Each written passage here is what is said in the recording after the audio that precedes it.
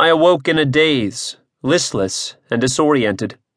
Harsh sunlight streamed through the tent walls, nearly blinding my eyes.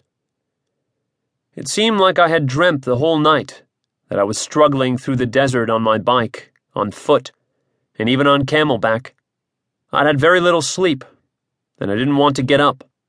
I could have used a blast of smelling salts to shake me out of my stupor, but I knew I had to persevere and tackle the next stage.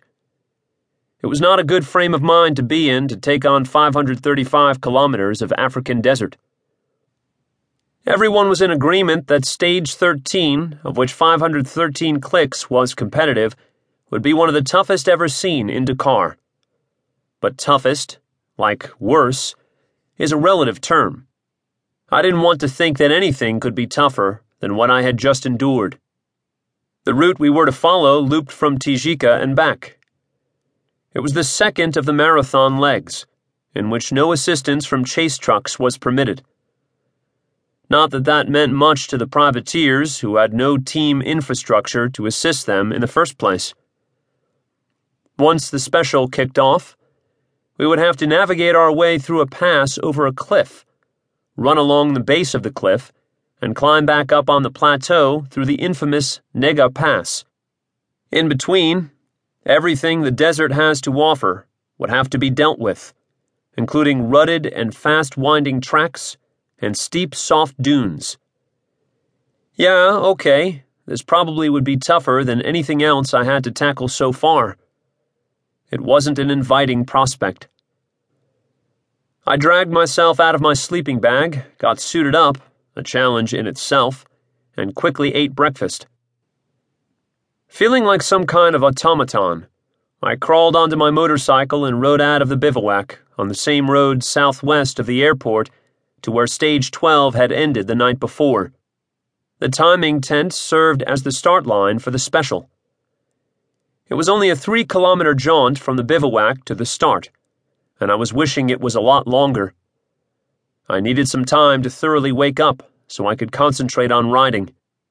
I felt I was too rushed and too tired to ride with a strong enough focus to guide the Honda through the hazards I would face. Something didn't feel right. Maybe I got dressed too quickly and didn't take the time to make sure everything was fitting right. Or some clothing was bunched up, or my tool bag was loose and hanging too low.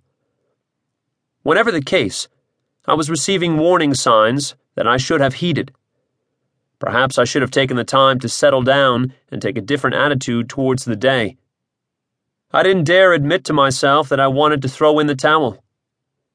Fortunately, I couldn't give myself the right excuse to do so. There was a carrot in front of me. The end of the rally at Dakar. Only a few riders were gathered around the start area, which I thought was rather strange because there should have been quite a few more. I didn't have much time to dwell on it, as I was directed straight up to leave. I was a few minutes late for my designated departure. It was hot, and the sun hung high in a cloudless blue sky. The course followed a rocky road set by a bulldozer blade through the flat black rocks and sand. I rode fast, but had trouble focusing on the terrain and corners. As usual, with the weight of the full fuel tanks, the bike was unwieldy, and it was a struggle to stay on 2 wheels. Everything was exacerbated and exaggerated by fatigue.